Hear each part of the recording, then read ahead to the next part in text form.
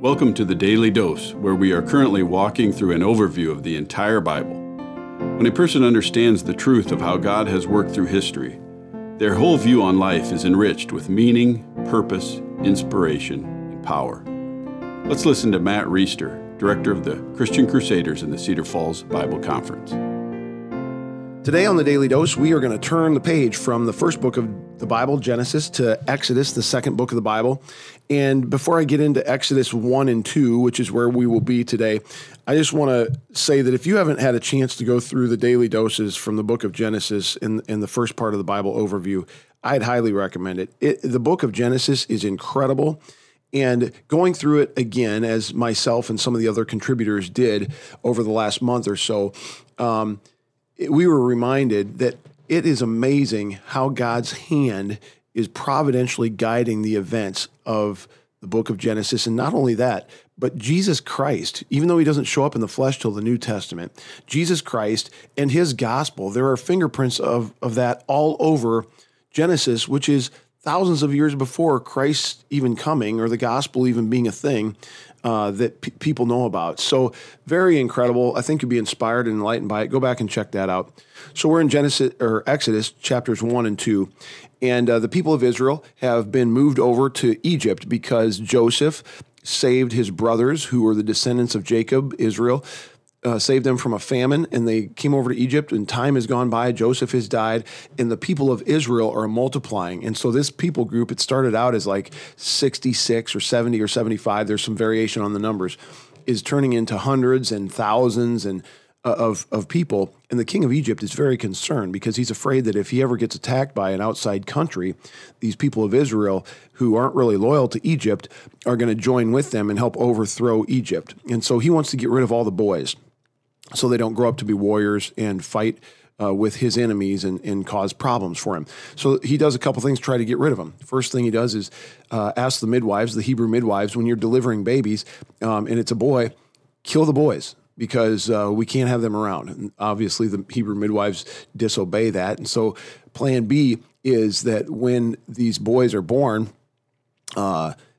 then after they're born and after they're found out to be boys, just throw them in the Nile River and drown them. So this guy's an evil dude, and he's trying to get rid of God's people, Israelites. And that's not cool. So into this situation is born Moses. Moses is one of the big three, and there's a lot of great significant characters in the Old Testament, but you've got Abraham and Moses and David, who are probably the three most significant. And here comes Moses onto the scene. He's born to a Hebrew mother, and she kind of hides him for the first 3 months of his life, but she can't hide him anymore, so she puts him in this basket made of reeds and kind of makes this little rescue boat type of thing. It kind of harkens back to Noah in a sense, and it also kind of harkens forward to Jesus Christ, when he's born, Herod is trying to snuff out all the males in the land so he can kill the future king, Jesus, that he's heard about from the wise men. Anyway, Moses' mother puts him in this basket of reeds. Pharaoh's daughter, the king's daughter, is going down to the river to bathe one day, and one of her maidservants hears this baby crying, sees this basket with this baby in it, and gives it to the Pharaoh's daughter. And the Pharaoh's daughter says, we need to keep this baby and rescue it, whatever it is. And so she says, go hire somebody. It's a Hebrew baby. Go hire a Hebrew woman to nurse this baby for me, and we'll pay this person. Providentially, amazingly, God allows, unbeknownst to anybody, Moses' real mother to be hired to be the nurse for this baby. So Moses is nursed by his mother. Finally, when Moses gets old enough to be away from nursing, he becomes, he is raised by Pharaoh's daughter. So Moses is both born Hebrew and raised Egyptian. And some time goes by, he grows up a little bit. He sees the slavery and the oppression that's going on to his people by the Egyptians. And he sees an Egyptian taskmaster one time mistreating a Hebrew slave, and he gets irate, and he goes and kills that Egyptian and hides him in the sand, thinks he's going to be in trouble, runs away and flees to the land of Midian, where he meets a guy who has a daughter who he marries, and he has a child. And that is basically Exodus 1 and 2. If you get down to the end of Exodus 2, verse 23 and following, this is what it says. During those many days, the king of Egypt died, and the people of Israel groaned because of their slavery and cried out for help. Their cry for rescue from slavery came up to God, and God heard their groaning, and God remembered his covenant with Abraham, with Isaac, and with Jacob. God saw the people of Israel, and God knew. This is important, and you might remember back on our devotion about Noah in Genesis chapter 8, when it says God remembered Noah. Well, here God is going to remember the Israelite people who are being oppressed by the Egyptians.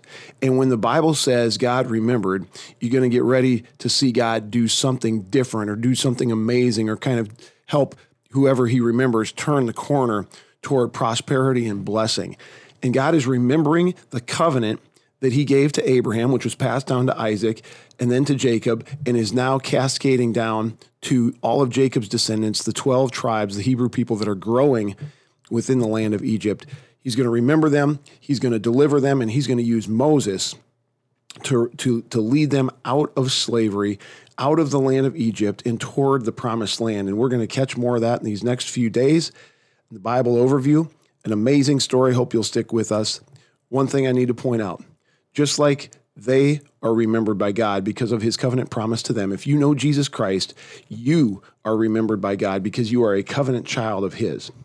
No matter how bad your day is, no matter what kind of problems or issues you're facing, God hears, God knows, God remembers, and through faith in Jesus Christ, you will be preserved. Lord, thank you so much for your word. Thanks for Moses.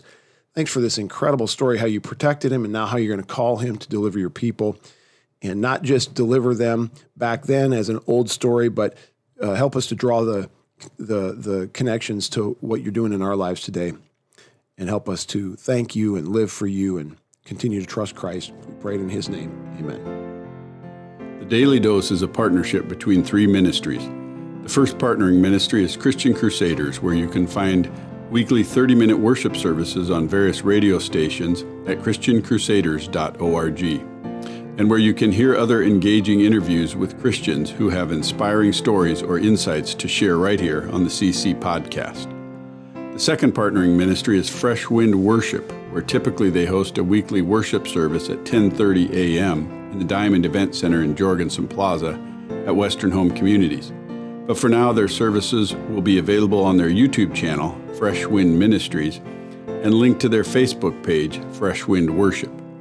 The third partnering ministry is the Cedar Falls Bible Conference, whose 2019 conference messages are available in video format on their website, cedarfallsbibleconference.com.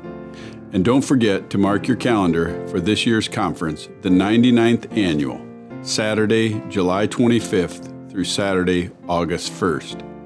If this podcast is a blessing to you, please subscribe to it, leave a 5-star review, and prayerfully consider financially supporting one of the ministries mentioned above. Thank you for listening, and may God richly bless you.